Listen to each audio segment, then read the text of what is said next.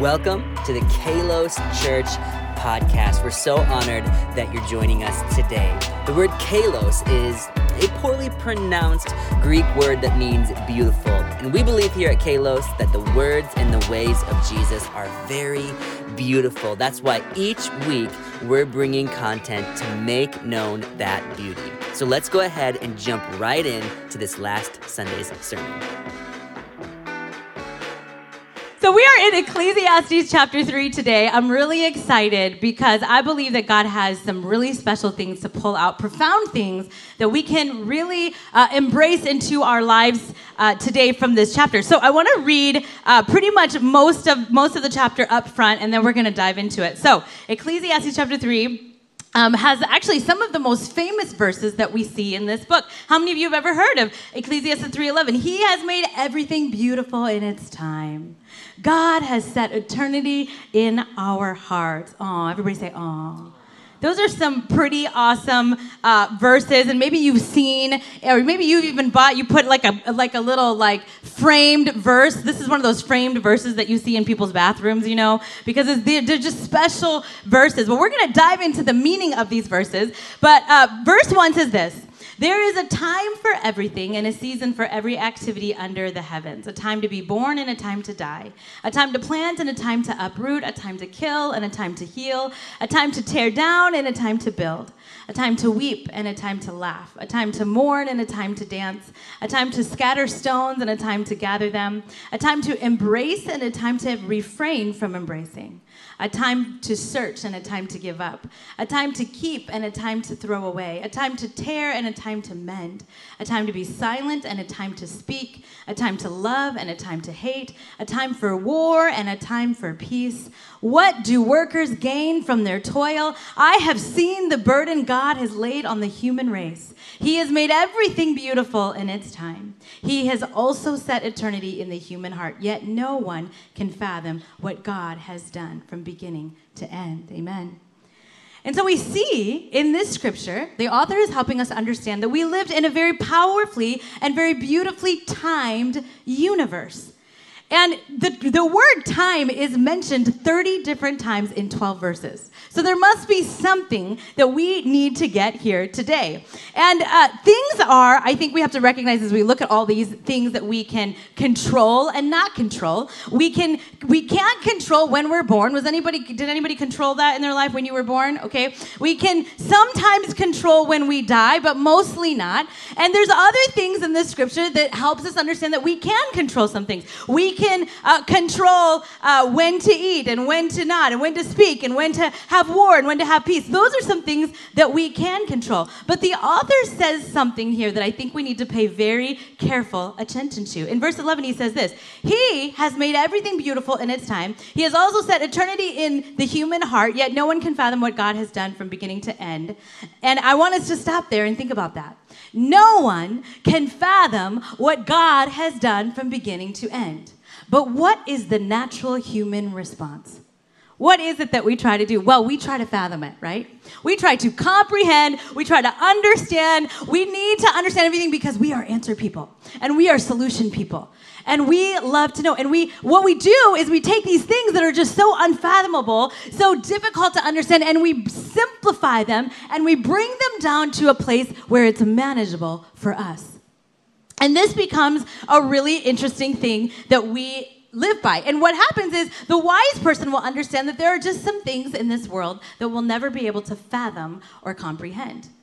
But that is something that can be very difficult for us. But if I'm honest, most of us, we live into the appropriate time of the universe. Here's an example. Father's Day, my father passed away a few years ago, but he was a pilot and he was a hobby farmer. And we lived on 10 acres. My mom is actually here today from Kansas.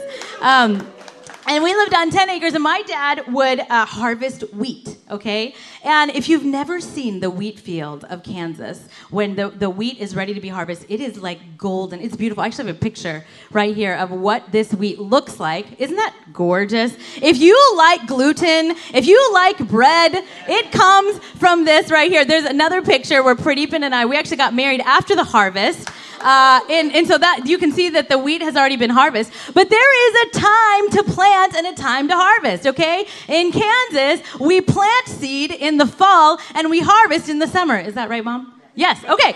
We plant in the fall and we harvest in the summer. I grew up on a combine and my dad would harvest this wheat. And so there's timing in that we live into, okay? But then there are things that we cannot fathom. There is knowledge for us not to know. For instance, my father-in-law was just here for the last couple of weeks, and I'll never forget eating for the very first time his Sri Lankan chicken curry. My father-in-law is Sri Lankan. And I mean, it is to die. I mean, I had an out-of-body experience with this curry. It was the best curry I had ever tasted. I can't taste any other curry. I became obsessed with recreating and being able to replicate this curry. So I just studied what he did, and I just watched him, and I asked him for his recipe. And if you don't know, South Asian people and fathers sometimes do not actually give recipes. They just have a magic cabinet with magic spices, and they make the magic curry. And so I just watch him, and I cannot figure this out. So I mean, I'm telling you guys, for almost 10 years, we've been here almost 10 years, I have tried to replicate the taste of this curry, and I cannot do it. No matter how, I mean, I have gotten the bone-in chicken. You're supposed to get the bone-in chicken. I have gotten the curry leaves. I have Sri Lankan curry powder from Sri Lanka, people. And I am starting to believe that this is something that I will not be able to fathom. This is knowledge that I may never be able to know. And sometimes no matter how hard we live into the beautifully timed universe that we're in, we can't comprehend all of these things. Amen? And aren't we all like this? Aren't we all love this? Like me, we want to figure things out. We're solution people. We want the answers. We know that if we're decent and if we're kind to others, they'll be decent and kind to us. We know that if we invest in the right things, we'll get a good return on our investment. We know that when we want to start a family, we get pregnant, we carry a baby for 9 months and we have a baby. We know these things. We live into these rhythms, right? Well, what happens when no matter how sensible we are, no matter how logical we are, no matter how much we live into these rhythms, what happens when the rules don't apply all of a sudden? What happens when we're kind to others and they take advantage of us? What happens when we invest in something and it totally implodes? What happens when we take care of our bodies all our lives and we still end up with a diagnosis of cancer? What's happened here in this timed universe? We begin to realize that no matter what, there are things that we cannot fully fathom or comprehend. You know what? The author makes it a little bit worse. Okay, so hang on. Verse 9, he says, "What do workers gain from their toil? No one can fathom what God has done from beginning to end." And he reminds us this: no matter what, whether you comprehend it or whether you don't comprehend it, it's all hevel. It's all hevel. It's like smoke. It's like a mist. You can't hold it. You can't grab it. You can't fill the space with it. It doesn't really matter. You're gonna die, and you don't have any say what's gonna happen when you die. Happy Father's Day. But you know what? I actually think chapter 3 of Ecclesiastes is brilliant. I think there's some really beautiful things in here today. And I believe that there's some things in here today that I want to pull out that we want to celebrate, and we need to celebrate in fathers. So fathers, I'm talking to you today. And I want you to know that God, I believe, has shown us some things in this scripture. And there's 3 things that I want to pull out as we read this. I want to pull out and celebrate that fathers protect. Fathers protect. Fathers walk in humility. They're humble. We're going to celebrate the humility of fathers. And fathers are wise. Fathers walk in wisdom. We're going to celebrate those things today. Now, listen, if you're sitting here today and you didn't have a father that protected you and you needed protected, you didn't have a father that was wise, you didn't have a father that walked in humility, maybe today is a triggering day for you, a painful day for you, I want to let you know today, I just want to take a moment in this message to acknowledge that. This isn't always a happy day for everybody. But I want you to know today that you can trust, I fully believe this, that your heavenly Father deeply cares for you. And he cares so much for the pain that maybe today has caused. So can I encourage those of you where today is a little bit more of a difficult day to lean into that difficulty and let God meet you in that place of pain and some of those strange feelings that are happening. Can you do that today? We're praying for you, and I believe that God has something in here for you as well. Amen? Amen. Number one, fathers protect. I think we have to realize, as I've been saying, that there are limits to the knowledge that we have as human beings. And you know what the pain of it all is? The pain of it all is that God was the one who put eternity in our hearts. My father-in-law was the first one who ever gave me that chicken curry. I blame him for that turmoil that now I have and that I have to live with, right? And so we have to realize God put eternity. Do you know that the word eternity means forever? God has put forever in our hearts. But there is a guarantee that we will never be able to fully fathom or understand that. That is the burden that we carry. That's the burden that we carry.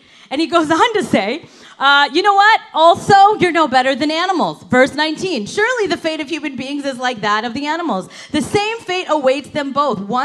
As one dies, so dies the other. All have the same breath. Humans have no advantage over animals. Everything is meaningless. How many of you have dogs that are having an existential crisis? How many of you have goldfish that are trying to figure out the meaning of life? Right? And here he says this, and he's really helping us understand that you have forever in your heart. You're never fully going to be able to grasp it. This is the burden that you carry, but there's a reason for it. And I think that one of the reasons that we don't get to know everything that we want to know is because God is protecting us. Our Heavenly Father protects us. You know, my father, who I just said was a hobby farmer, he was also a pilot. Years ago, in the early in his career as a pilot, he worked for a small company and he would fly businessmen and women around to different states. And he would be gone like for a day, or he'd be gone for multiple days or whatever. Well, each of us kids, we got an opportunity to skip school one day and go with my dad on one of his trips. And I was in 4th grade, and I got to go with my dad to Indianapolis. And Indianapolis just sounded like Bora Bora to me because I didn't know any better. But I got to go on a trip with my dad, okay? And I go on this trip with my dad. We have just the greatest day, and we're on our way back, and there are crazy storms in the sky on our way back. Now, this is not a commercial airline. This is a little plane, okay? Like a little, I don't even know what you call them, but they were smaller planes. And there was just these horrible, horrible thunderstorms. I saw lightning out the windows. I mean, it was dark all around us. Our plane was like, I mean, if you've been on a plane that just in bad weather or going through clouds, but it was the entire way. It actually was like kind of crazy. I remember my dad in the middle of all of this, he said, hey, Amrita, why don't you go sit in the back and just switch seats with this other guy? And he was just so calm. He didn't say anything else. I didn't know what was going on. And I was confident because my dad was flying the plane. And I remember landing at an airport when we were on our way home that was not the airport that we had left that morning.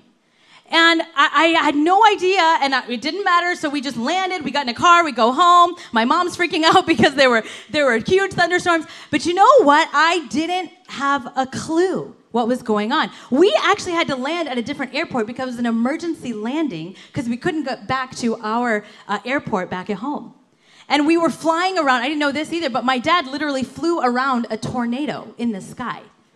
Isn't that crazy? But I didn't have a clue. My dad protected me. He protected me from the fear. He protected me from being like so scared that we're just going to fall out of the sky and die. He stayed calm. He made sure that his little 4th grade daughter was safe and knew that she could have confidence that she was safe. And there's an example in the Old Testament that I love, that I want to read to us today, where God does a similar thing. He's actually protecting his people, and it's kind of frustrating to them, but he's actually protecting them. The book of Exodus, we see where God actually manifests himself in several different ways, but he never actually shows his face. He never shows his face to his people. He manifests himself in a burning bush. You guys remember that story with Moses. He manifests himself in a pillar of fire and a great cloud. And at some point, the Israelites, all right, God, listen, we won't worship any other God, but can you show us something of yourself? We want to see your face. Show us your face. This is all too ambiguous for us. We need to see you.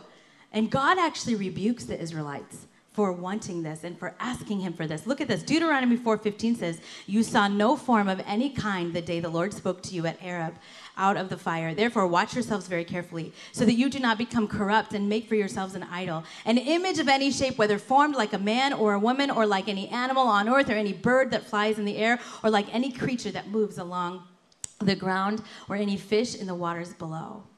God knew that they would make for themselves an idol. And I don't know if you remember this, but does anybody know what the second verse of the second commandment of the 10 Commandments is? Anybody remember this? "You shall not make for yourselves an idol." And then he knew what their next move was going to be. So he says this in verse 19, "And when you look up into the sky and you see the sun and the moon and the stars, all the heavenly array, do not be enticed into bowing down to them and worshiping things the Lord your God has apportioned to all the nations under heaven. But as for you, the Lord took you and brought you out of the iron smelting furnace, out of Egypt, to be the people of his inheritance as you are now." Essentially, God says this: all you need to know is that I saved you, and you are people of my inheritance. There are some things you don't need to know. There is knowledge I'm going to protect you from.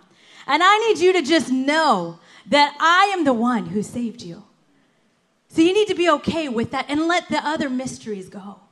And this is what he's saying to his people. And I think the temptation for us is we say, well, God has put eternity, he's put it forever in our hearts. That means that there should be no more mystery, and we should know everything, and we need to hold it, and we need to describe it, and we need to touch it, and we need to feel it, and we need to fill the space.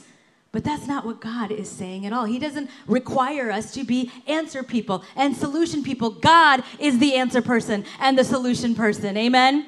I love this quote by Paul Young. He says, "When you accept the beauty of God's mystery, you don't have to be right all the time. You don't have to have all the answers. You can love a good question and know that God can be found in good questions." So today I celebrate fathers who protect, who know that there is some knowledge that their kids don't need to know right now. And so they protect, just like my father protected when I was on that plane. Fathers, we celebrate you for your wisdom, for your protection that you provide to your family and to your kids. Amen? Amen. So we celebrate fathers who protect. I also want to celebrate fathers who are humble. The writer of Ecclesiastes goes on to say in verse 16, "And I saw something else under the sun. In the place of judgment, wickedness was there. In the place of justice, wickedness was there. I said to myself, God will bring into judgment both the righteous and the wicked, for there will be a time for every activity, a time to judge every deed." These verses show us that not everything is the way that it should be. We have injustice. We deal with wickedness in the world. And it's difficult for us to comprehend. I think that we as human beings, we want the most answers when things are the most difficult and the most confusing and the most painful, right? And I want to talk to us today about humility, because I think sometimes when we're in pain or we see the world in pain, it's very difficult for us to have the answers. And we cross over, watch this, we cross over from wanting the answers to feeling like we have the right to the answers. And that is a word called entitlement. And what is the opposite of entitlement? I believe it's humility.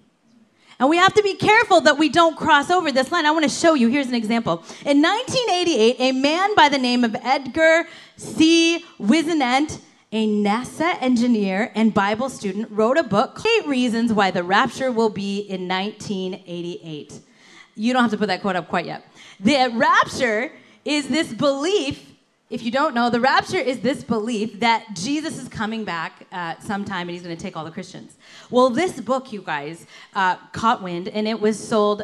There were 300,000 books sold. And this guy Edgar, he was so sure about his prediction that he actually said in a book that Richard Baines wrote, in this quote, he's quoted saying this: "Only if the Bible," now you can put that up, "only if the Bible is in error am I wrong. And I say that to every preacher in town." This guy was so sure that Jesus was coming back in 1988. And you know what? I got news for you. If you didn't know, Jesus did not come back in 1988. I was 6 years old. I'm still here.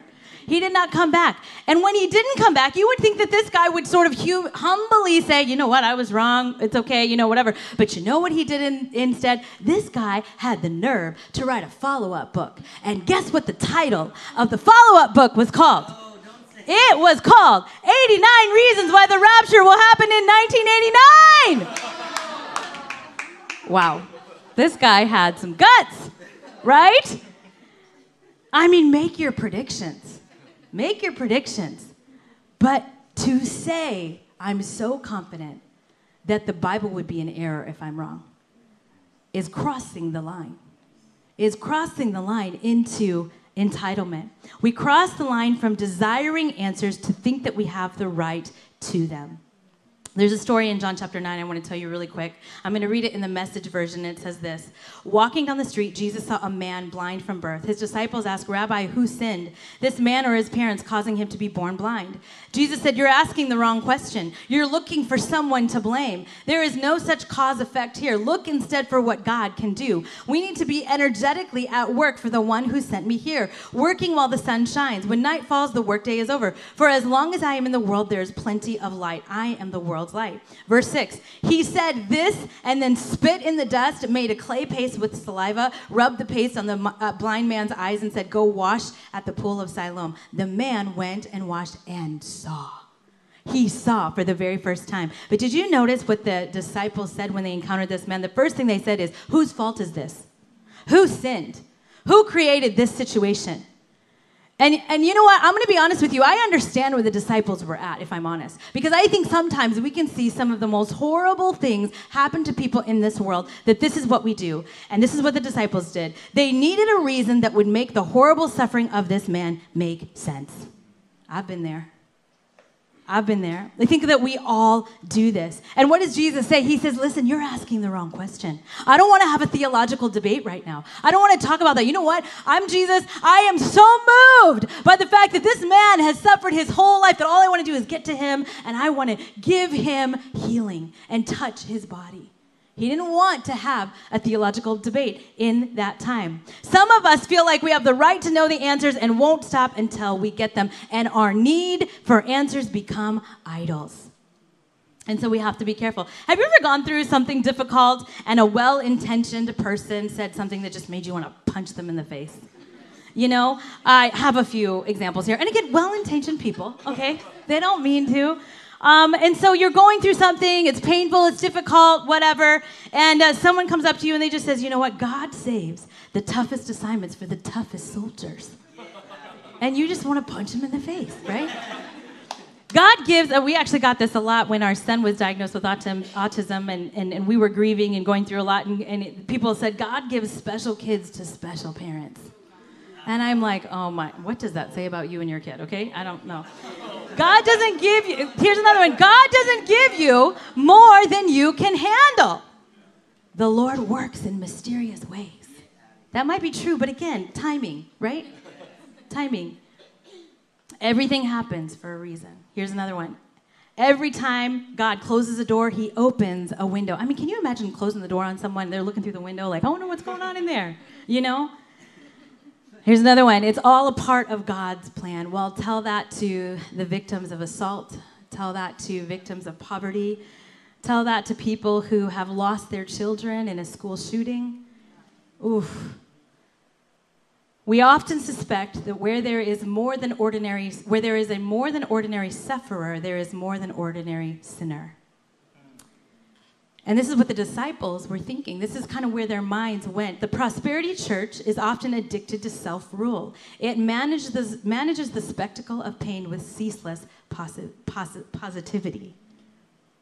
When my son was diagnosed with autism several years ago, I really just I ran myself into the ground looking for answers. And we spent some time just getting him support and help that he needed, and that was good. But then I began to switch over, and I began to ask some really big questions that are really difficult to answer.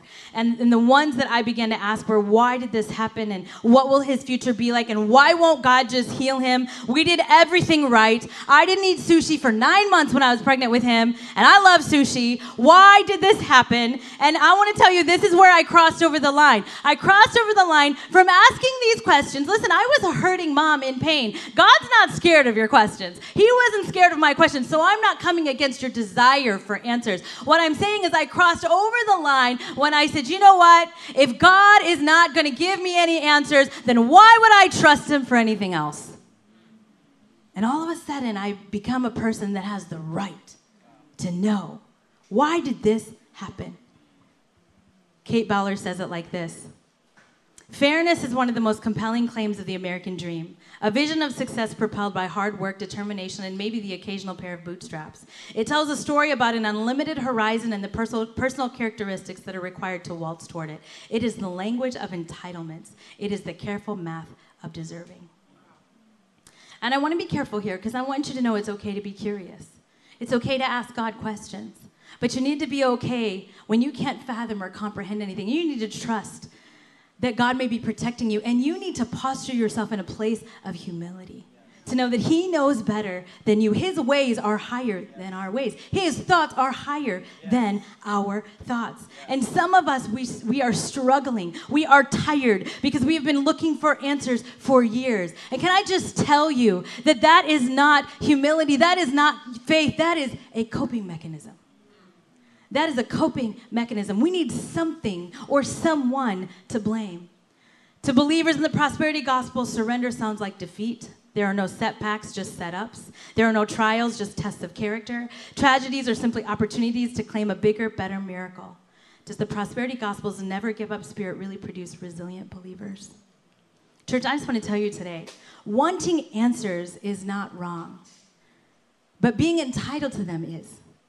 And we need to be careful with that. And so today, I want us to do what Jesus said. He said, you're asking the wrong question. Well, what is the right question? Well, he told us in that scripture. The right question to ask is, well, what can God do? What can God do? And so I celebrate today the humility of fathers who understand that our hope is not in our answers, that our hope is in Jesus. Our hope is in the one who knows better than all of us. And that is a posture of humility. And dads, those of you that are walking in humility, who, I think dads get a lot of pressure to need the answers. They get a lot of questions from their kids and wives and people all around them. But you know what, dads? For those of you that are walking in humility and say, I don't know, but God knows. And what I know is that he is in charge and he loves you. So we celebrate that in you, fathers. Amen? Amen. So we celebrate fathers who protect, we celebrate fathers who walk in humility, and we celebrate fathers who are wise. So the author of Ecclesiastes in chapter 3, he ends the message saying this. So I concluded that there is nothing better than to be happy and enjoy ourselves as long as we can. And people should eat and drink and enjoy the fruits of their labor, for these are gifts from God. I think this is a healthy perspective. Enjoy your work. Lean into the mystery. Don't spend all your time trying to find answers. This is wisdom. This is wisdom. I celebrate fathers today who may not have all the answers, but know how to rest in God. We are watching, fathers. We see you resting in God. Matthew 11:28 says, come to me, all who are weary and heavy laden, and I will give you rest. Those of you that need a rest from needing to figure out all the answers and know everything, I want you to take this verse and hold it in your heart. You're heavy and heavy burdened. God will give you rest. God will give you rest. So as I close this morning, I want to ask this question. I want you to ask yourself this question. What mysteries, what knowledge, what answers have I been seeking that don't belong to me? Another way of asking is, what knowing has become idolatrous for me? It's a big question. I've spent a lot of time on this question this week. In the place and in the middle of the confusion and the complexity, I want you to know that you can find rest in God. It is wisdom to find rest in him. Amen. I want to end with this story. One of the gifts that I've seen my husband give to our children is this place and this posture of humility and protection and wisdom, where even when my husband felt abandoned by God, and even when he felt so deeply in despair, he still loved Jesus. And he still just leaned into the unknown answers. And I watched my kids watch him do this. And I remember one time we were coming home from the park, and my son was really upset that we were leaving the park. And I mean, there was no reasoning with this child at this moment, right? And so we didn't, we're just trying to get home, and we don't have strollers anymore, so we're just like, okay, how do we, we just got to walk home, drag this kid home or whatever. But I remember Pastor Pradeepan, he got down eye level with my son. He got down on his knees, and he just waited out this tantrum. And he just waited out his own need for answers, his own feelings of why does this have to be my son's situation. And he waited it out. And I'll never forget seeing this moment where my son made eye contact with him, and my husband had a connection with him. There was this breakthrough where he just connected with him. And I celebrate that in my husband. And I celebrate that in you, fathers. When you stop and you say, I don't know really what to do. I don't have all the answers.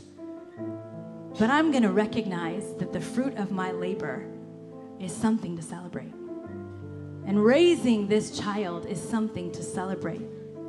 I remember that moment.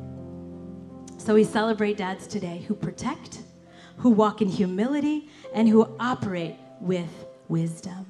Amen. I'm going to ask Pastor Pradeepan to come up here, and he's actually going to pray a prayer of blessing over all of you fathers today. And then I'm going to make a special invitation for those of you that want to give your life to Jesus. Let's bow our heads.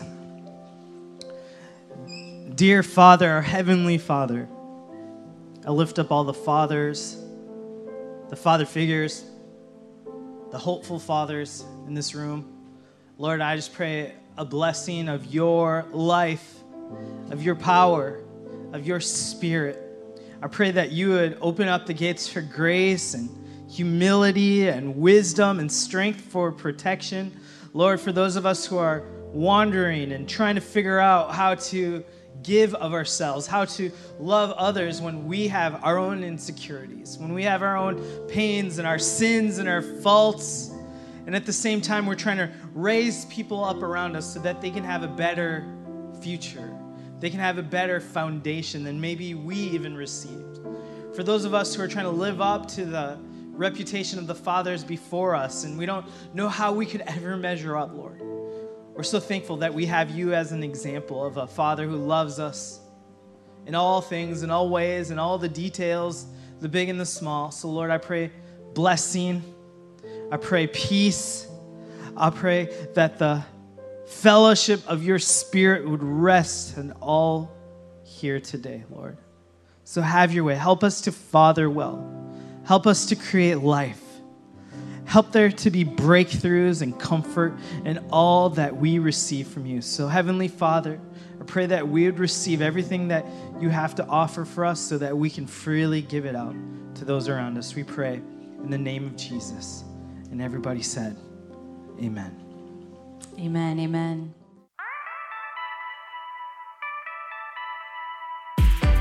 Thank you so much for joining us for the Kalos Church podcast. Hey, if you feel comfortable, we would love to see you and meet you in person. We meet at 9:45 and 11:30 every Sunday at the Hilton Garden Inn in downtown Bellevue. If you want to join us, head to www.kalos.church. You can get all the information you need and sign up so we can make sure there's a safe place for you to come and experience the beauty of Jesus with you. We'll see you next time.